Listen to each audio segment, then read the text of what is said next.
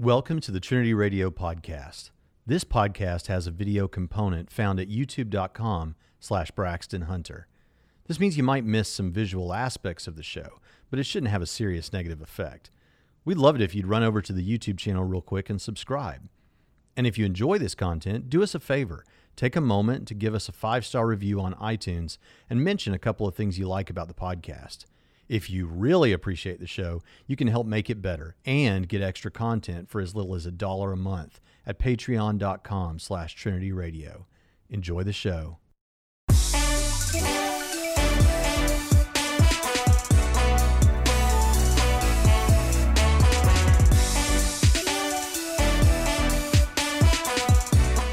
You know, I really don't like this question. I mean, I can see where it comes from, and I don't fault Braxton for asking it. Oh dear, do I have to answer this one? I don't know whether this is a question I want to answer, really. It's a bit awkward to admit this one.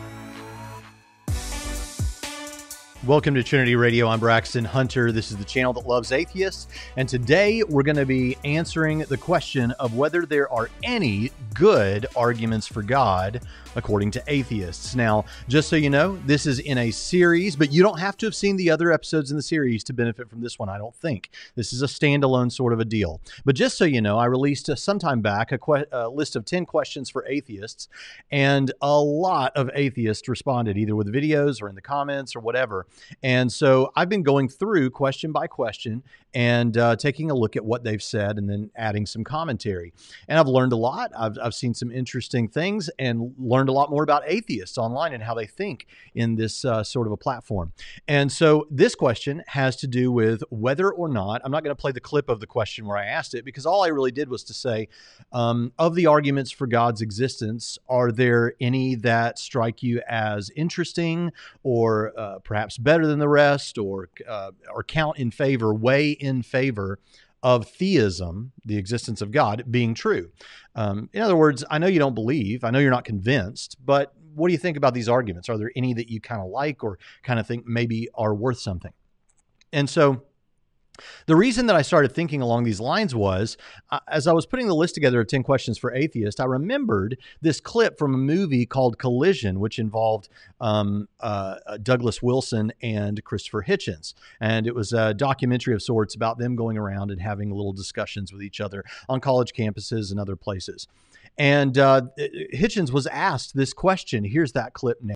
At some point, certainly, we're all asked, well, which is the best argument you've yet come up against from the other side? And I think every one of us picks the fine-tuning one as the most intriguing. The Goldilocks yeah. one. Yeah, okay. Fine-tuning the 1 degree, one hair different to nothing. So. But even though it doesn't prove a designer could all have happened without it, you have to spend time thinking about it, working on it. It's not a trivial. We all say that. We all say that. He says, like, I think he means like among the new atheists. Later in the conversation, he brings up Richard Dawkins. The design argument is, it seems like he's saying, the one that's the most interesting, the one that you kind of can't just brush it aside. You do need to kind of take this one a little bit more seriously and think through it. That's pretty interesting coming from Christopher Hitchens. Now he says, and someone else in this video is going to say, well, it doesn't really get you to God. It doesn't really, it doesn't mean or prove design. Well, it depends on what we mean by that. If we mean by that, it counts in favor of design when you have whatever you have as evidence laid out on the table. This one might seem to indicate a God. Doesn't mean it proves it, but it seems like maybe it's a valuable thing to put in that basket, the basket for God, if we're trying to decide whether God exists or not. It seems like that's what he's saying. It depends on what you mean by prove. If you mean by prove, it makes it absolutely certain. Well, that's not what most apologists are going for. Apologists like me don't believe that we can have absolute Cartesian certainty about much of anything. That doesn't mean we don't think we can have what everyone else on earth, normal people mean when they say, are you certain of this? Yeah, I'm certain of that. Are you sure? Yeah, I'm sure. But if you're talking about this deeply philosophical idea of like Cartesian absolute certainty where it's impossible to doubt, okay, I'm not interested in that. I don't know that I can get that with much of anything. So instead, we're looking for, is it reasonable to believe? Is there good reason? Is there strong enough reason that we think that people who are looking at this with an open mind should believe? I think so. I think that's a kind of a modest claim. So prove, I don't know, but count strongly in favor of, yeah. And I found it interesting that Christopher Hitchens at least was willing to say that was the one that he found interesting. That was the one that you can't just hand wave away or dismiss. So I got to thinking about that. I put it in the list, and I got 3 types of answers. We're going to look at all 3 today. The first type of answer is basically the answer that says, no, there's nothing good. It's not worth anything. I'll run you a little reel of that. No, they're all shit. Nope. They're all foundationally ignorant appeals to emotion. A cry out for how theists wish the world was in the face of how it observably is.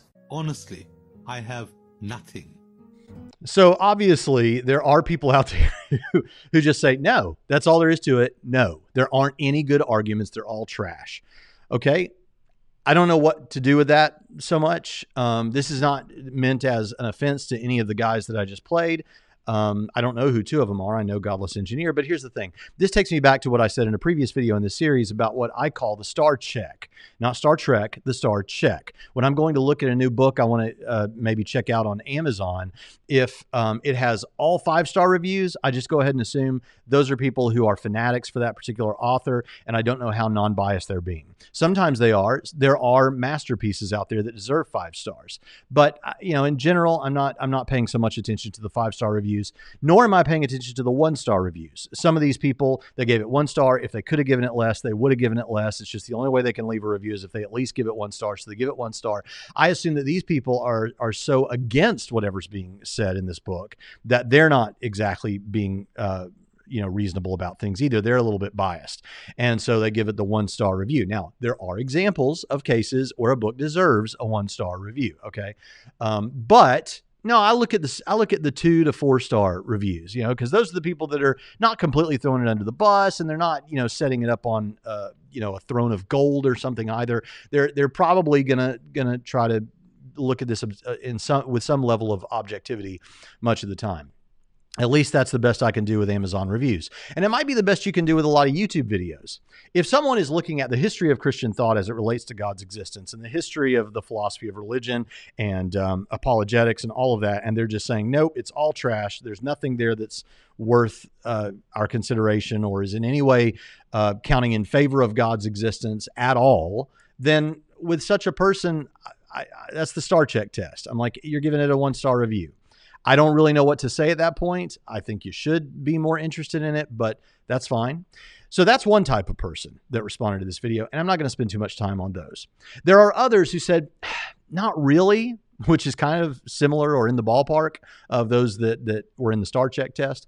But they'll say, here is something about that subject or about one of the arguments that I do find that particular issue a little bit interesting. At least it's worth talking about, right? There's something about it that merits our time considering it a little bit more. And then there's the third category of persons that says, okay, here is one of the arguments that I kind of like, that I kind of think is worth something in some way.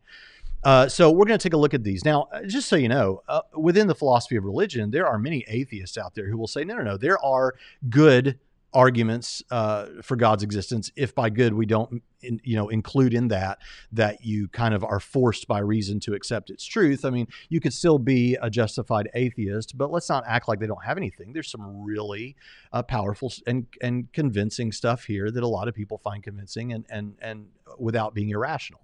And so there are people like that will talk that way. But and I could have played clips of those, but let's just move on a little bit and let's start taking a look at some of these that I think to a certain degree have something to say that I think is helpful for us as we consider what some atheists have had to say. Now, again, you're going to hear some of them say, no, there's not really anything that I find that weighs in favor of theism, but here's an interesting part of it.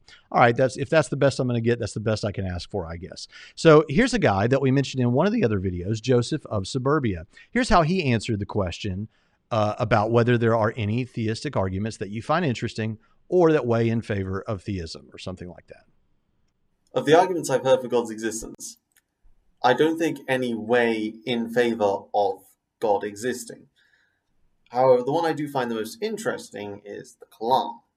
because I do like to hear theist reasoning as to why a first cause has to be a god. Okay, so now typically, and most of you know this, but just stay with me. I'm not going to spend a whole lot of time on this. But the Kalam cosmological argument is phrased a little bit differently by different people.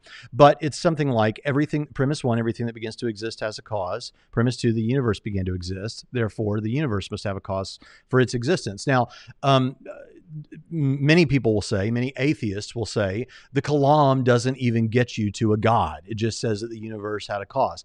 Okay, well, I have a video on that you can go look. It's in the short videos playlist on the Kalam doesn't get you to God, because frankly, I think that complaining about that is a little bit to miss the point, or to try to wiggle out of really talking about something that there's a lot more to say about. Because when a Christian apologist refers to the Kalam, or an atheist refers to the Kalam, typically they're referring to the whole ball of wax, the formal argument, the syllogism that I just mentioned, and also the conceptual analysis that follows that syllogism. That is to say that if you take the syllogism to get you to the universe has a cause, then the analysis to what that cause must be like, or what it reasonably is like. And so what I've said before is saying that the Kalam doesn't get you to God, and so it's not about God or whatever. I know that's a popular thing among certain atheists, but the thing about it is it's kind of like saying cigarettes don't cause cancer. If I say cigarettes cause cancer, you know what I mean. I mean, right now, I'm sitting in a building, and probably within a mile of this building, there are thousands of cigarettes. And I'm not worried that any one of them is going to cause me cancer. In fact, I could have a box of cigarettes sitting in front of me right now, and I'm not worried that it's going to cause me cancer. I don't, but if I did, I wouldn't be worried that it was going to cause me cancer. In fact, if I took the cigarette out and held it in my fingers, I still wouldn't be worried that it's going to cause me cancer. What could cause me cancer is a much fuller explanation. If I put the cigarette in my mouth, light it, inhale through the filter into my lungs, over time, given a lot of other medical things that need to be described in that process, it could be dangerous to my health in a variety of ways. And one of the possibilities is it could give me cancer. But all of that is presumed when I say something like cigarettes cause cancer. And you know what I mean. That's why the Surgeon General warnings say it as bluntly as they do.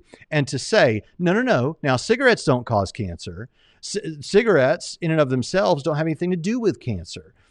Well, we all presume that what we're talking about is a process that involves human beings and the inhalation of smoke that contains carcinogens into our lungs. Okay, we get all of that. Similarly, when we say the Kalam, most people in this discussion are talking about the syllogism that I just gave. Everything that begins to exist must have a cause. The universe began to exist. Therefore, the universe must have a cause, and the conceptual analysis that follows it. Now, this individual is I think giving us, for the sake of discussion, the syllogism and that the universe must have a cause, and then wondering why is God not that he's asking us, but he likes to hear theists explain why God is the best explanation. Well, let's not let him down. I'll tell him why I think God is the best explanation.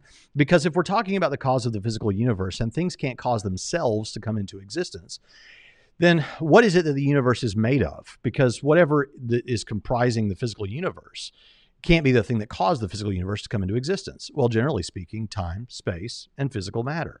As difficult as it is for us to imagine, time is a part of the physical universe. Space is a part of the physical universe. And even though it's difficult for us to conceive of an existence where time is not or space is not, if the physical universe began to exist and it's a universe of space, time, and matter, then it's at least on the table that the cause of the universe must not be those things, because wherever you find those things, you're still looking at the thing that was caused that you're trying to explain. So the cause of the physical universe must be spaceless, timeless, and non-material, because those are the things that the universe is, and those are the things that we're trying to explain. So spaceless, timeless, non-material. Are there things like that? Perhaps abstract objects like numbers or the laws of logic might fit the bill. The only problem with those is they don't have what philosophers call causal powers. They don't do anything. You need something that's spaceless, timeless, and non-material that can cause something to happen. Well, there's another thing about this. It has to be powerful enough, whatever the cause is, to bring the universe into existence or to cause its beginning. And also, in a state of timeless nothingness, in a state of where you have no space, time, or matter, it has to, in order for something to happen, it can't be a deterministic cause, like dominoes falling in a chain, one thing leading to another, because there is no space or time for this determinative process to take place in. It also can't be random because there's no time or space for random things to take place in. And so you're not going to come up with an event causation model. It's going to be something like a state event causation model. And if you have no determinism and no randomness, what's left? It seems the only thing that's left is a libertarian choice. And what sort of things have libertarian freedom and make libertarian choices? Minds do.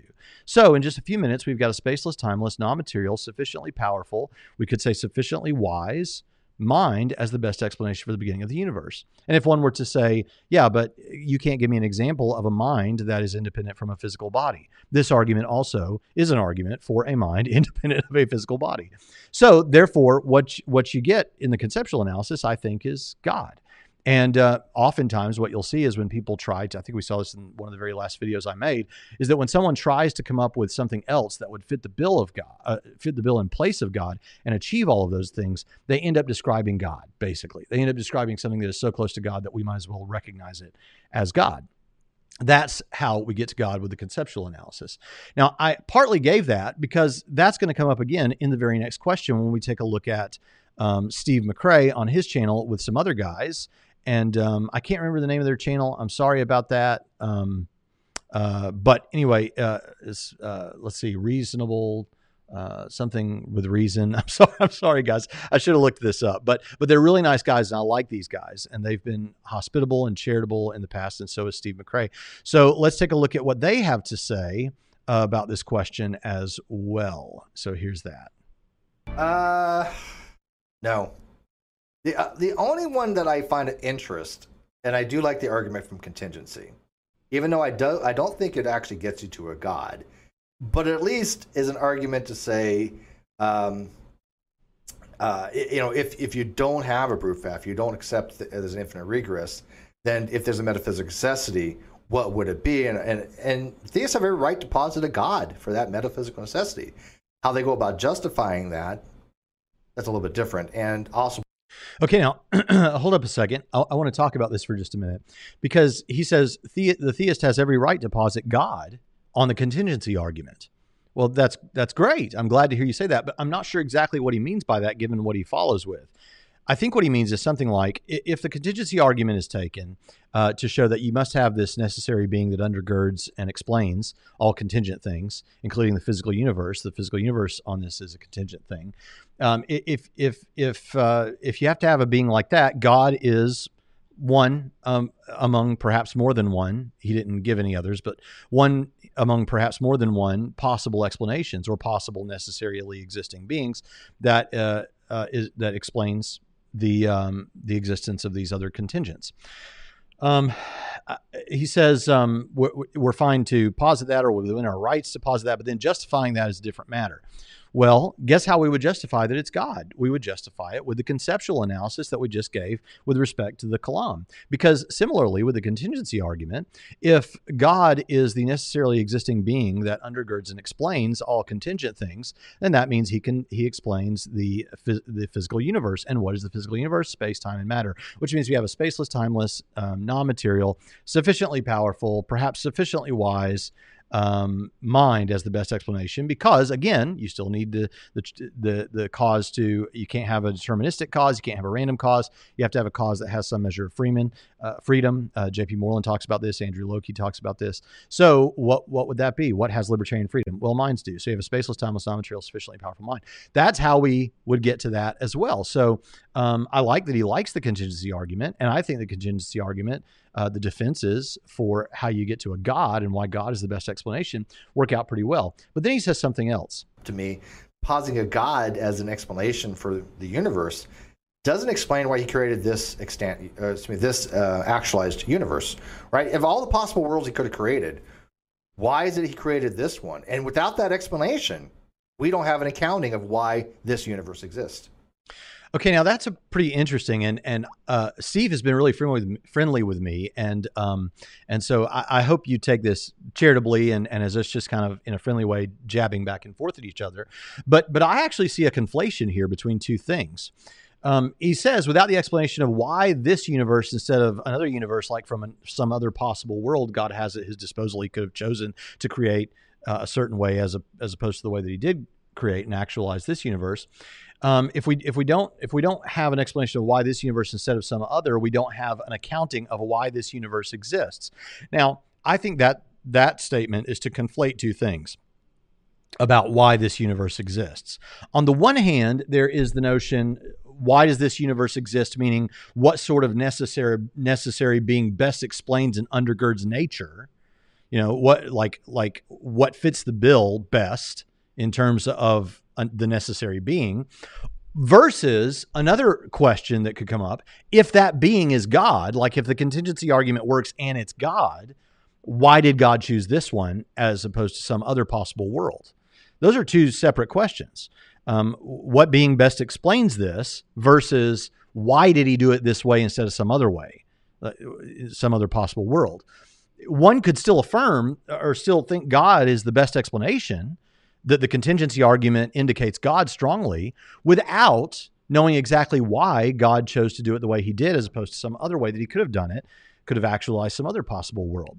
Now, beyond that, so that alone is it. I mean, that's the answer. We don't have to know. I don't know how he's getting to, if we don't know why this world as opposed to some other, then we don't have an explanation for why the universe exists. You can still have an explanation for why the universe exists if what you mean by that is why, what sort of necessary thing best explains the existence of this universe. But we can actually, put that down. That's my final answer. But let's move on a little bit from that and see if we can say something else, because I think we actually can, without getting into any particular religion like Christianity, Islam, Hinduism, Buddhism, whatever else, without getting into those, without even moving into those.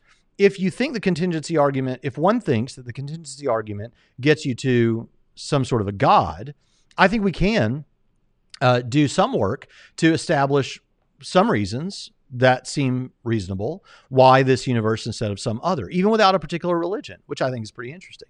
So if you already think the contingency argument works as far as that goes, then one could just say, okay, well, let's take something from the moral. Now, I'm not saying you have to affirm the success of the moral argument or something from the family of moral arguments to say that gets you to a God. No. If you already think the contingency argument might establish theism, but doesn't explain why God chose this universe instead of some other, then it would be reasonable for an individual thinking about this who doesn't subscribe to any particular religion could say, well, it seems that people really quickly and easily seem to intuit very strongly certain moral ideas.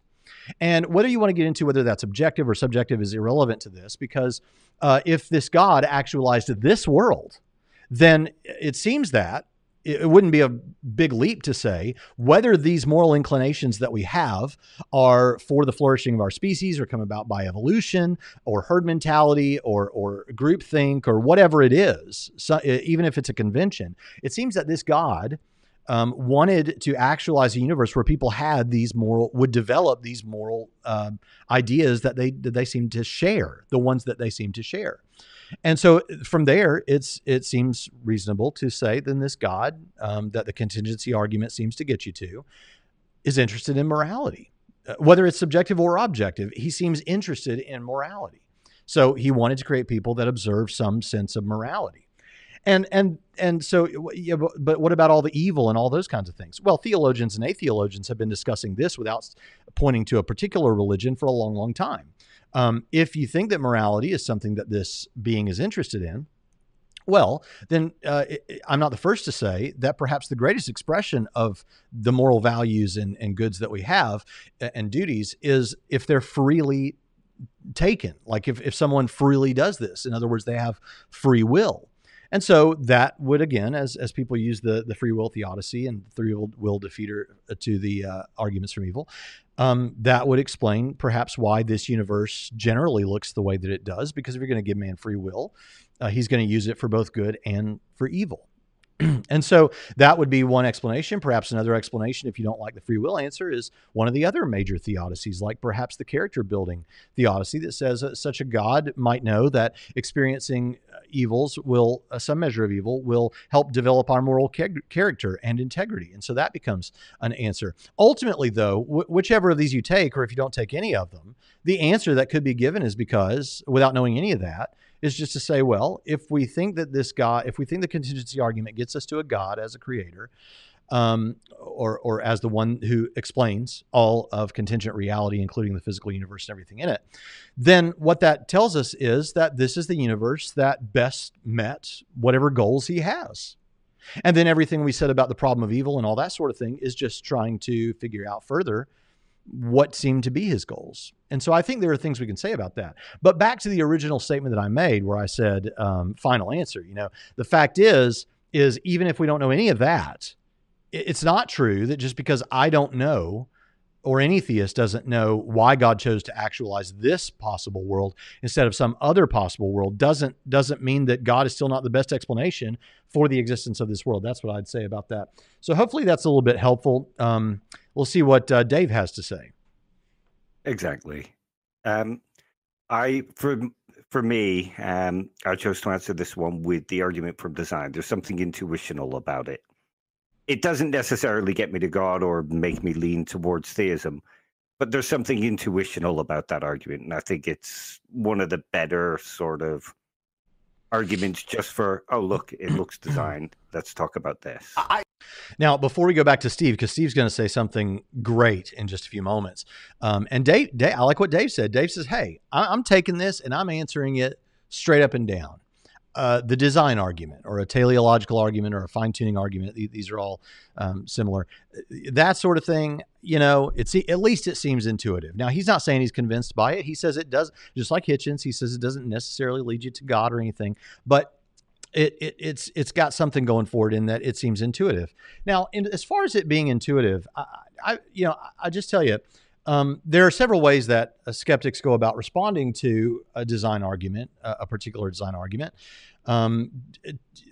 So, and if you think design arguments are all reducible to like what young Earth creationists often do, they do engage in some form of design arguments, but people who are theistic evolutionists might still engage in what is typically thought of as a fine-tuning argument. These are all teleological arguments, but a fine-tuning argument might point to the fact that this universe is seemingly extremely fine-tuned for life to be possible, for life to emerge. Now, there's a couple of things about this. Some people might say, well, hold on a second now. When we look, so there's this idea called pareidolia, and pareidolia is this idea that human beings are kind of wired, whether that's by design or not, would be begging the question to say so, but I think so. We seem to be wired up to recognize or look for design and think we found it when it's not really there. We see patterns. If I drew a circle, 2 dots, and then like a half circle underneath it, you would see a smiley face. And you would recognize that as a smiley face, even though it's just some lines, right? If you look up into the sky, you see what looks like maybe a rabbit in the clouds, but it's not really a rabbit there. It's just a cloud. It's not a real rabbit, but you're kind of geared up to look for that sort of thing. That's why when we look at the surface of Mars, we think we see what looks like some sort of face or whatever. Or we look at the moon, we see the man in the moon. These kind of things happen perhaps because of this principle of pareidolia. Now, some people say that's why we think we see design in nature. The problem with that is what we see of, say, the information bearing capacity of DNA, where it looks like we've got this DNA sequence, this language sequence, this information, and the RNA copies that from the DNA. It takes it over here and builds these protein molecules that do particular functions and all of that sort of thing. And when we see that, when we see that sort of information bearing capacity of DNA, it doesn't just passively strike us a certain way, like the Virgin Mary on a cinnamon roll or something. That actually happened in Nashville, Tennessee, where I consider my hometown, Nashville. There's a Bongo Java Coffee House, and they had in a glass case the nun bun was what it was called, because it looked like, in that case, Mother Teresa. It looked like Mother Teresa on a cinnamon bun, and someone stole it. And then years later, it was returned. It's an amazing thing, the nun bun. It's on all their stuff. But yeah, I mean, you'd look at a bun that looks somewhat like Mother Teresa or whatever, or the Virgin Mary or something. And yeah, that might be something like pareidolia. We're not looking at something that kind of passively strikes us like that with something like DNA and an information sequence and all of that. It's rather that we already are aware of a language system and systems that copy themselves like that. It conforms to the rules of systems about which we know quite a bit. And one thing that we seem to know is that it's the product of a mind. So those kind of criticisms, I don't think fly. Now, he didn't raise any of those. I'm just pointing out some of the things that are often thrown in there. Another one is the puddle analogy. The puddle analogy is the colloquial way of making the point that, say, perhaps life would have developed in the framework of whatever universe, or at least many different possible universes, just in a different way than it has here. If you change the rules up, maybe you'd still get life, but it'd be a different kind of life. One way this is often fleshed out is to say, okay, if you have a puddle of any shape and it rains and the puddle fills up with water, if that water could become conscious and consider its existence, it might look around and say, I am perfectly fitted for this puddle. I mean, I reach into all the different cracks and crevices. Someone clearly designed me for this puddle and this puddle for me, or this hole for me. The problem is, of course, we know that water just naturally fills into surroundings like that. But that's thought of as an example for this. Of course, it's a terrible analogy. And I encourage people to go check out Luke Barnes when he was on Capturing Christianity, discussing fine-tuning arguments. He's been on there a couple or three times, but the first time, I think, is talking about fine-tuning arguments is really my favorite, because he talks about this very issue of what if the universe was different and how could life have emerged there, and what is that like? And it's more sciencey than I'm prepared to get into or prepared to handle. But I can say this much that's on my pay grade, which is to say, any old hole in the ground can hold water, but not any old universe can sustain life. And that really gets to the heart of this thing. Typically, when someone like, say, William Lane Craig brings his design argument, he offers three possibilities. There's physical necessity, chance, or intelligent design. Well, physical necessity would say that because of the laws the way they are, it just had to be the way that it is. The universe just had to be the way that it is. PCW Davies doesn't think so, and he's often appealed to on that. But even if it were that it just had to be the way that it is, that's suspicious to me as well. I mean, why does it suspiciously have to be exactly the way that life would emerge? Another option is chance, and another option is intelligent design.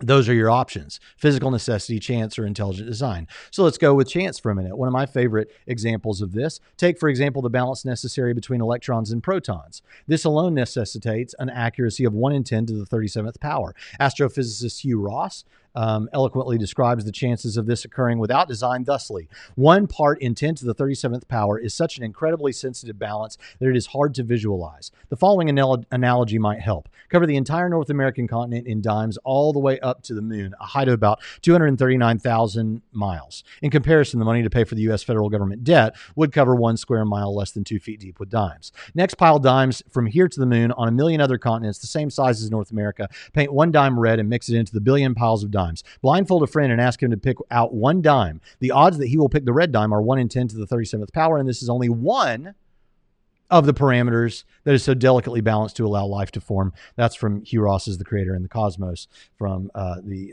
3rd edition. So chance seems to be out. That's just one of many things.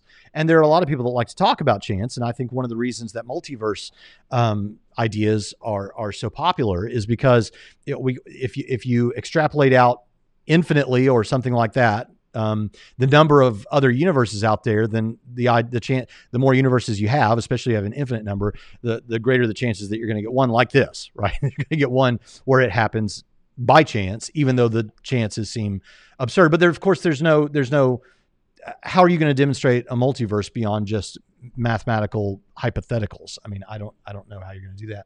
So some people might try to use quantum mechanics or something, but the idea is that I think the design is really good, and I think the criticisms of design arguments fail. But I like that Hitchens and Dave here have said, no, that's pretty good. And I've often wondered if skeptics, atheists, people who are more interested in, and I'm not speaking about Dave or Joe or Steve particularly, I'm just thinking out loud here. I've often wondered if it is the case that atheists in general, who seem to be more interested in empirical evidence and scientific evidence like that, might find the fine-tuning argument more interesting because there's more of that going into that. I don't know. All right, so that's let's go on to hear what else Steve has to say, because this is where it gets really good. And I don't think that that's bad, but I would give one step further. If people want to make an argument of the relationship to things like music, physics, mathematics, and there's the relationship to how there's a harmony between all these different things, to implies there's some kind of metaphysical causation to it.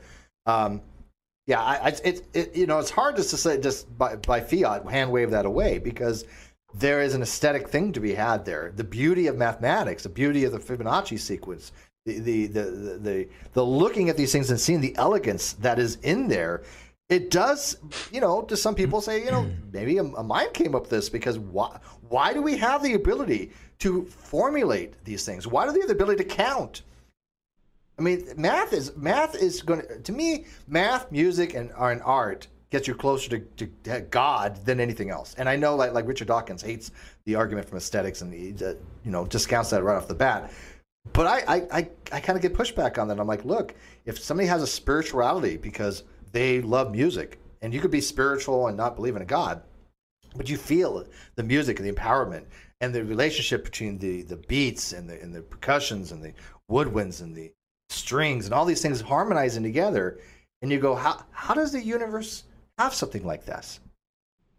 I think we feel something like that? Yeah, I mean, if you're going to use the word miraculous, that to me is appropriate there. Although it doesn't mean something from God, it just means that it is almost preternatural that these things in all the universe, we have an earth where we have our minds, we have people that created this stuff, because that stuff may not have happened on other worlds. They may have not. They wouldn't have art like we would have. They may not have music like we have.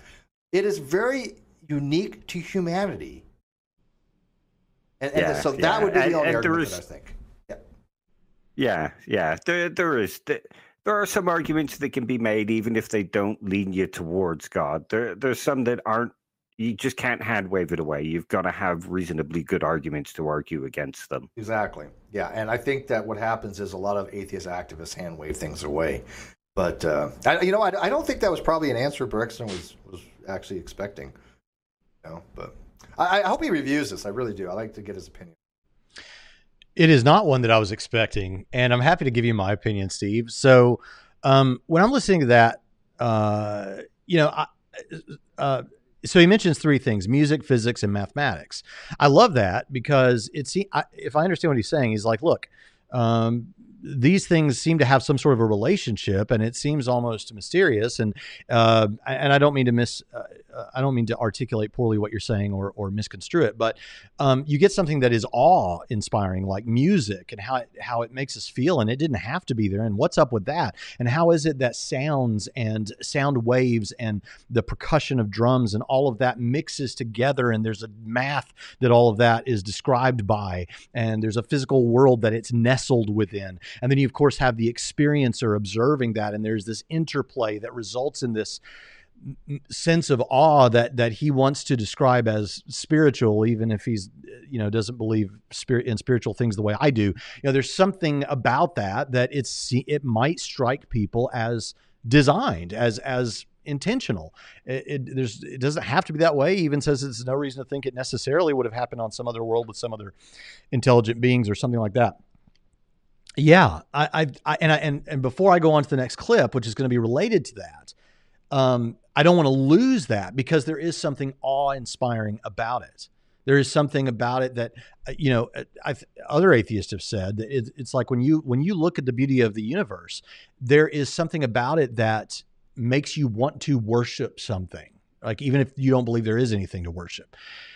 We just were watching last night. This just came into my mind to think. Ewan McGregor has this television program that's on Apple TV called The Long Way Up. It's the sequel to The Long Way Down, which was in turn a sequel to The Long Way Around, in which they ride motorcycles around the world. It's pretty cool. And they're somewhere in Peru or somewhere where we're at right now, and they get out in this big open space, and it's like there's nothing for miles in any direction.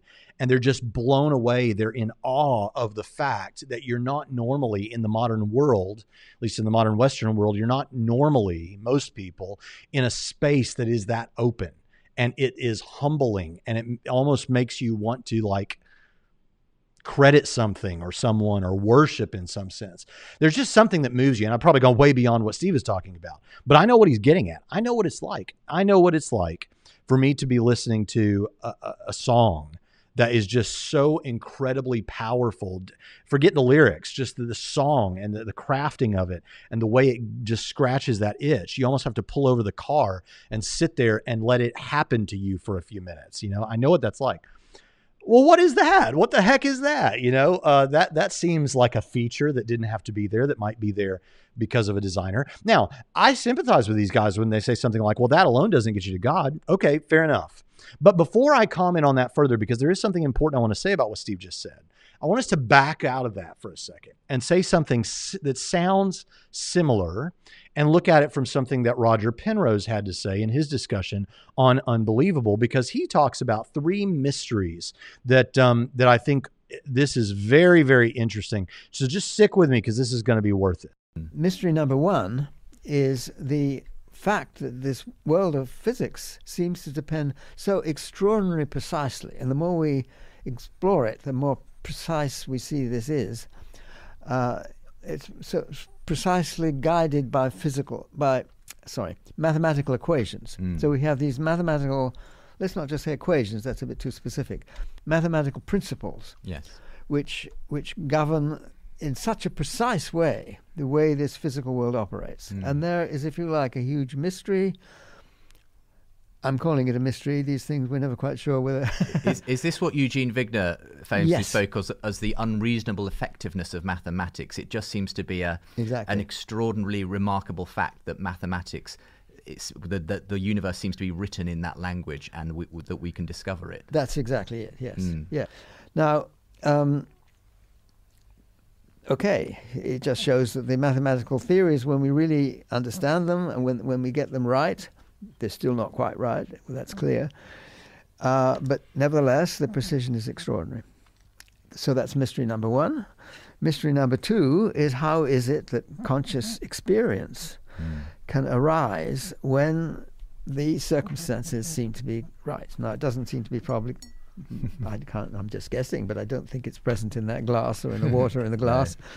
But nevertheless, it seems to come about certainly with human beings, and I think with other animals. I don't think it's unique to human beings. Certain brain at all. structures somehow seem to give rise to Yes. to this consciousness. And there is a genuine mystery, I think, and it's not just a matter of complicated computations. There's something much more subtle going on. So that's mystery number 2, and mystery number 3 is our ability to use our conscious understanding to comprehend mathematics and these very extraordinary and self-consistent but deep ideas which are very far from our experiences. So that's how we comprehend mathematics, if you like. And in that, yeah. So this may not be exactly what Steve was getting at, may not be at all what Steve was getting at, but he had mentioned music, which is something perceived by conscious observers, physics, talk about the world, and then mathematics, and the interplay that is there. And what Roger Penrose is talking about here is he's like, look, this is strange. These are 3 mysteries. You've got the mathematics, right? The mathematics is, I'm going to use my own language here, but let's say we've got 3 categories of things, right? You've got mathematical principles, and perhaps numbers or abstract objects or whatever, but even if they're not, you've got this world of mathematics that is not dependent on the physical universe. And then you've got the physical universe, and these 2 things are not in any way directly connected or whatever, but yet the physical universe is described by mathematics to an incredible precision. And I actually edited that clip a little bit for time. I encourage you to go check out the whole thing. It's all really good, but he actually talks about how precise it is. So you've got those 2 things, and then you've got this third category, which is consciousness.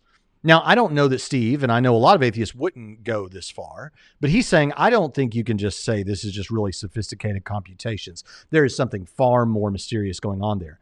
Okay, so you've got this consciousness that is weird. That's one category. You've got the physical universe. That's another category. And then you've got mathematics, which is another category. And somehow the mind is able to perceive these these numbers and think about them in a way to apply them to the physical universe. And the physical universe is explained by these numbers, not explained like in terms of its existence, as we were talking about before, but there's an applicability there that's amazing. And what is up with that interplay of these three different categories? That is really interesting. That is really strange. And what would explain it is if what was fundamental to all these things is a mind that intended for this interplay to exist, to be there. That the physical universe was written almost with this language of mathematics, and that these minds were meant to perceive of that and function within it. Now, even if you don't think like let's take what Steve said, which has more of the feels, right, because of the aesthetics and the art and the beauty of it and the awe and all those kind of things. Let's take what he said. Let's take what Penrose said, and even whether those are similar or completely different. Let's not build them into big, structured, formal arguments. Okay, let's drop that for a second. Let's just say that those are pieces of data that we agree are true about the world. Like, you don't have to actually agree that in the Platonic elements or these sorts of things, but just to believe that whatever that is, it is happening. That you as an agnostic, Steve, or you as an atheist, Dave, or whatever Dave is, I don't know that he's an atheist, but you as an atheist listener and me as a Christian, that we all agree that's happening. That stuff is going on. Okay. Now, you may not build an argument from that, although I think one could and one has. But just as a data point, just as a piece of data about the world. Now, let me just stay with me. Don't go anywhere. Just stay with me for just a moment. We've only got a couple more clips, but I want to just very quickly sketch out for you something. In my first question in this series of 10 questions, I asked for people to give me some things that are facts about the way the world is that we agree on, that I agree, that Steve agrees, that we all agree these are facts about the way the world is. And that atheists think that their worldview that includes an atheistic position explains better than my worldview. In other words, let's look at the facts and say whose worldview makes the best sense of that. And a lot of people didn't like that. A lot of people found that difficult. It's a form of abductive reasoning, inference to the best explanation. It's also a form of worldview analysis. But a lot of people didn't like that because they said, well, look, even if your theism or your Christian theism can account for all these things, it also accounts for nothing because I don't believe that your Christian theism is true. Hold on a second, though. This is not that weird. We do this all the time. This is what I'm trying to get at. So let's imagine this discussion of the data points and the cumulative case for one's worldview that we're building out of them, like individual pieces, individual tiles in a mosaic. So you know what a mosaic is like. You've got a floor or something that is made out of all these tiles, and it makes a picture because each tile is colored just a little bit differently. And so when they're all together in the right order, they make a beautiful picture of something, Jesus or Richard Dawkins, whatever you like. And it makes this picture. But if you only have one of these tiles, it doesn't make the whole picture. You can't tell anything from that one tile. Well, what I'm suggesting is that each of these data points that we put together, like in mind, we might say, and we don't have to rehash all of this. People that respond to this video, you don't have to rehash all of this. This was in video 1, but like I might say, our understanding of beauty, the free will, at least the whether you believe free will is real or not, our impression that intuitively that we have something like free will, morality, the rapid expansion of the early church, design, not in the form of a big design argument, but design in the sense that Dave brought it up. It's just strongly intuitive. There's a lot more things, near-death experiences. We could talk about all kinds of things. And I'm saying these are all little data points that we agree are true. Like whether you believe near-death experiences are in any way supernatural, you believe that there is something happening, right? Even if you think it's chemically induced. All right. So with any one of these data points, I get that atheists have an explanation from their perspective. I don't think like, oh, you can't explain this. I'm not one of those kind of guys. You have an explanation. What I'm saying is when we put all these data points out there on the floor, all these tiles, and we arrange them, do they arrange better into Jesus or Richard Dawkins, right? When we have all these facts about the world in this realm that we're talking about on the floor, the picture that emerges, I suggest, is a picture of theism, or in my case, Christian theism. Now, come back to what we're talking about with Penrose and what we're talking about with McCrae. They are bringing out a fact about the way the world is that I suggest is a data point. right? Maybe 2 data points if you think they're substantially different. And yeah, an atheist could say something about how they explain that. I think they have a tough time with consciousness, but that's precisely the point. If you want to go with some kind of panpsychism or something, I don't buy it. And I don't think that makes the best sense out of this tile, out of this data point.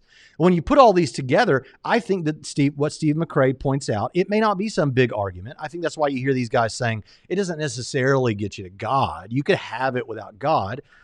Okay, fair enough. But where does it make the best sense? That's what I'm saying. I'm saying when you put all the tiles together, what picture emerges? Maybe that'll help with people who maybe misunderstood my first question. I don't think these guys misunderstood my first question, but just for those listeners. All right, now let's move on to someone else. The Prophet of Zod, I think, is next.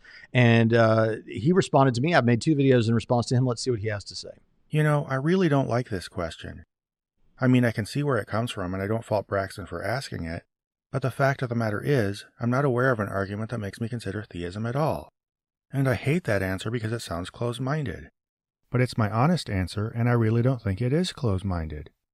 Because do we need to be able to identify a convincing argument for every supernatural proposition that comes our way in order to be open-minded? To help see what I mean, just ask yourself, which argument most makes you consider the possibility that the Earth is flat? Or that the Cottingley fairies are real? You might not be able to identify an argument that makes you consider either.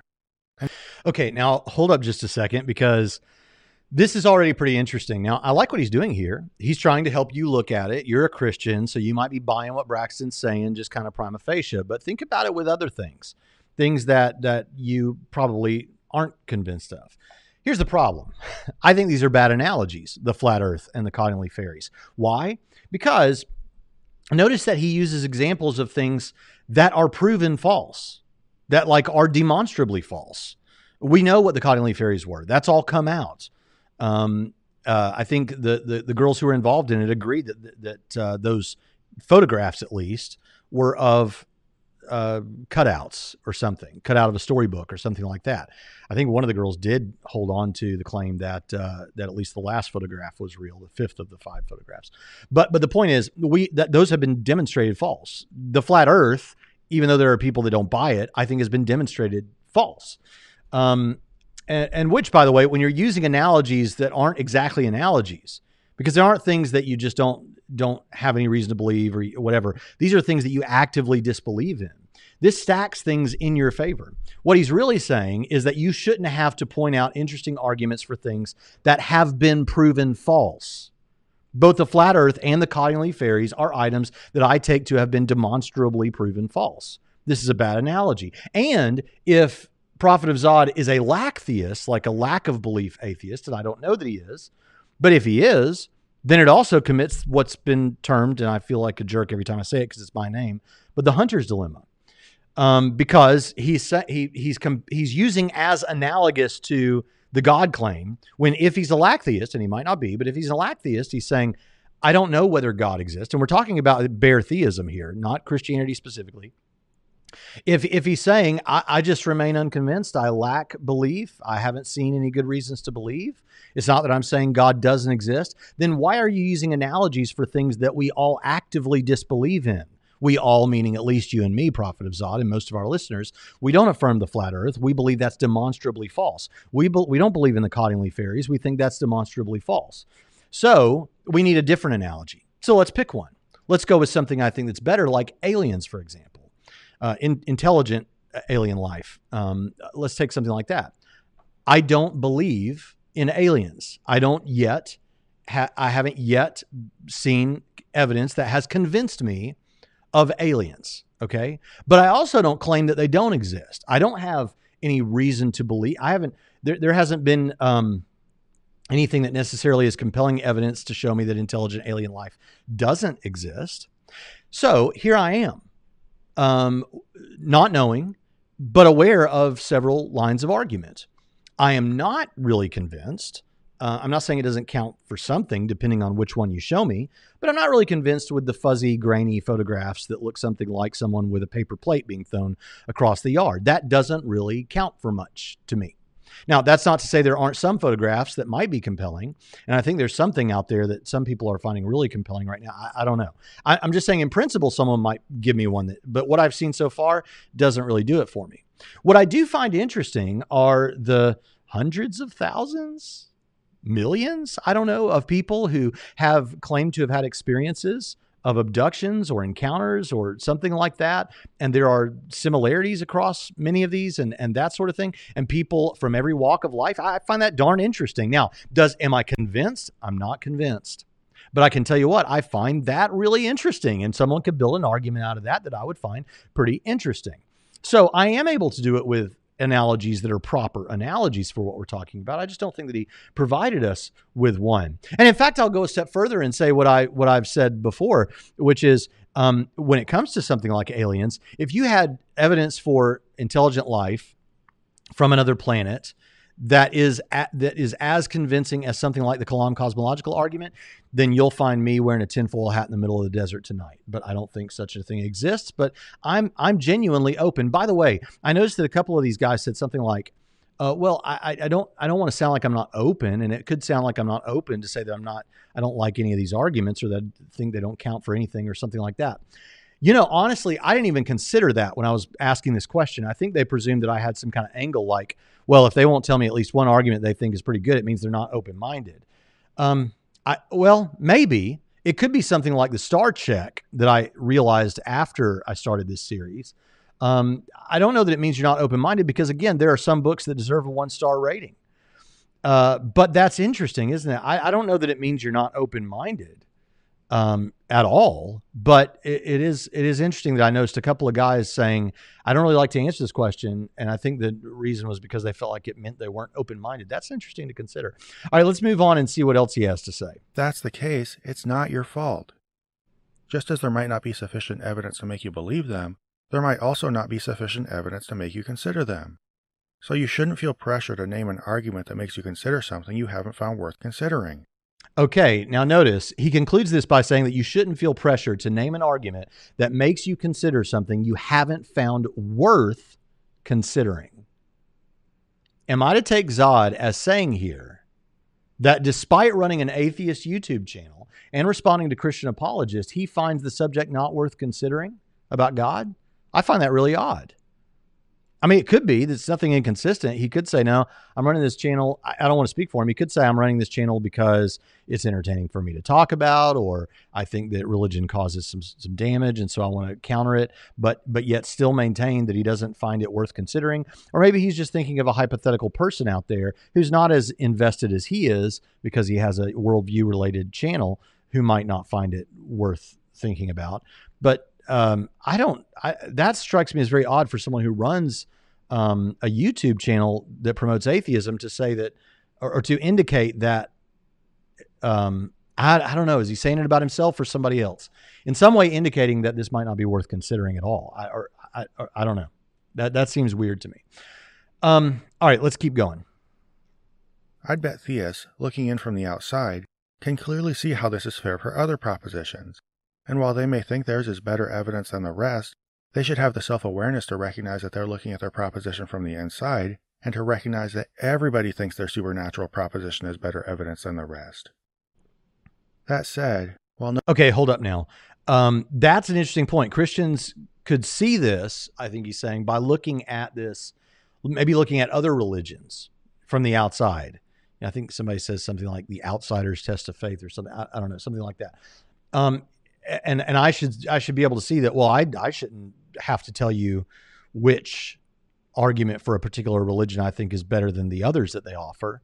Well, actually line up your arguments for Islam or for atheism or for Hinduism. If you give me several arguments, I think I could probably tell you which ones I find more interesting than the others, even if I'm not convinced by any of them. When it comes to atheism, for instance, I'm able to do this. I am able to tell you which arguments I think are better that atheists offer. I think that specifically the evidential arguments from evil are pretty good. Not good in the sense that I think they demonstrate the truth of atheism or something like that, but good in the sense that they're really convincing to a lot of people. They're really compelling. There might be something intuitive about them as well.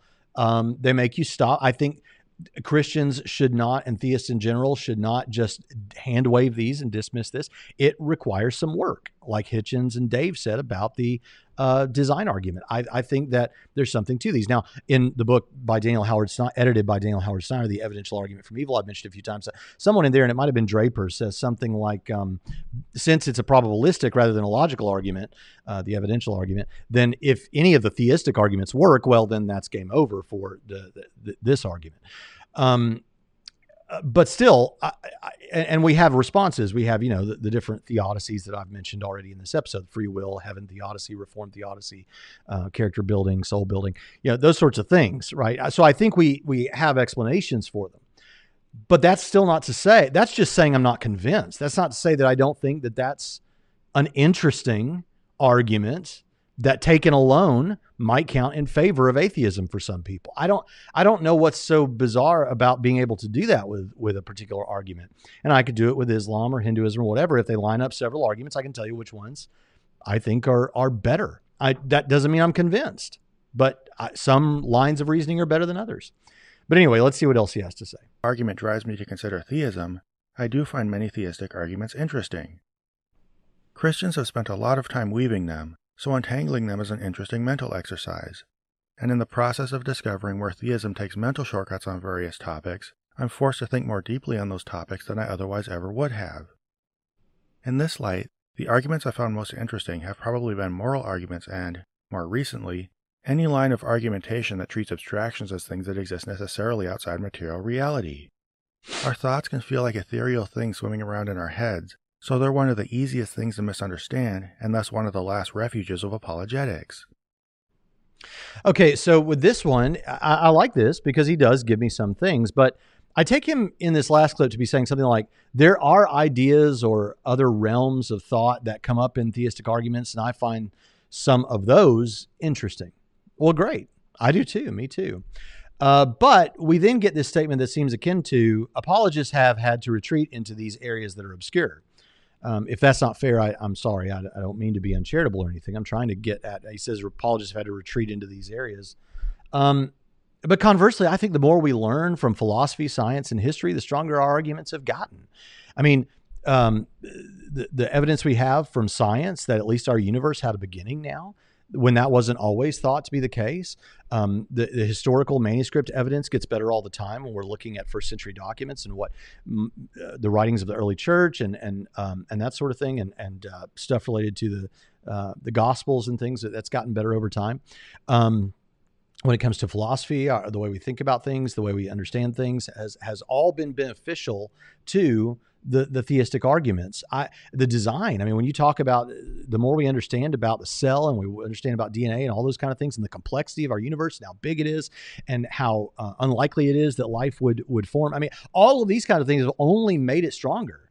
So I don't understand this idea that we have to retreat into some kind of obscure realm. I think that actually, as science and philosophy and history have continued, we have simply gotten more good reason to hold to the reasons we have for believing in God. In fact, I said this in my debate with Matt Dillahunty, and I think it's still true, is instead I think what's happened, and this is not me just doing chest thumping, I really believe this. I think that the reason you have people saying things like, well, I can't tell you what evidence would convince me. I just know that I haven't seen it yet, and if there's a God, he should be able to give it to me, or something like that, is I think that as we see more and more stuff coming out, more and more, we learn more as humanity, and we go further in these different realms. What we see is skepticism having to raise the bar higher and higher and higher for what counts as good evidence. And it's gotten to the point that they have to raise it so high that they don't even know where the bar is anymore, because that's how bad it is, because there's so much good reason to believe.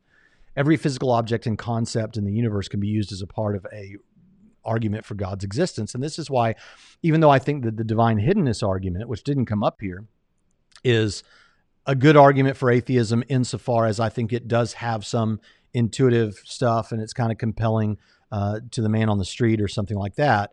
At the same time, I just don't see the absence of God in the way that some people do. I mean, I get it. Why doesn't he show up on the White House lawn or somewhere? or in Jerusalem like once every 10 years, just so he can check back in and say, in case anybody's forgotten, I really do exist. And we could talk about that, and I do in other videos. But barring that, I think that it's extremely evident. I'm not saying that someone's dumb if they don't see that. I'm just saying that the evidence that we have all around us is incredibly strong. So with that, we're going to move on to the last person that we're going to take a look at. And that is Noel Plume Noel Plume. I'm not quite sure. And let's hear what he has to say, because it's super interesting. Oh dear, do I have to answer this one? I don't know whether this is a question I want to answer, really. It's a bit awkward to admit this one, and I don't know whether this is one I've ever really gone into on film. So in terms of the sort of rational, logical and scientific arguments, I don't really think there are any that washes for me. But there is sort of arguments, or they're maybe not arguments, but trains of thought that flatter my own perceptions of myself, I suppose, or my own internal sense of grandiosity, that I just can't imagine not existing.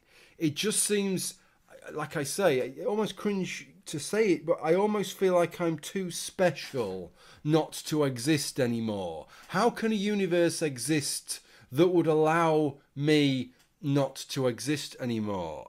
That sounds terribly immodest, doesn't it? And even as I'm saying it, I'm thinking, how does that come across?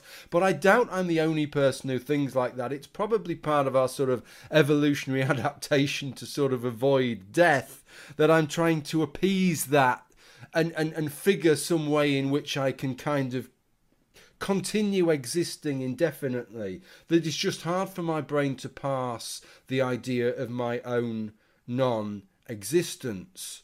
But there are times definitely where I feel like that, where I find it hard to comprehend the idea of me not existing.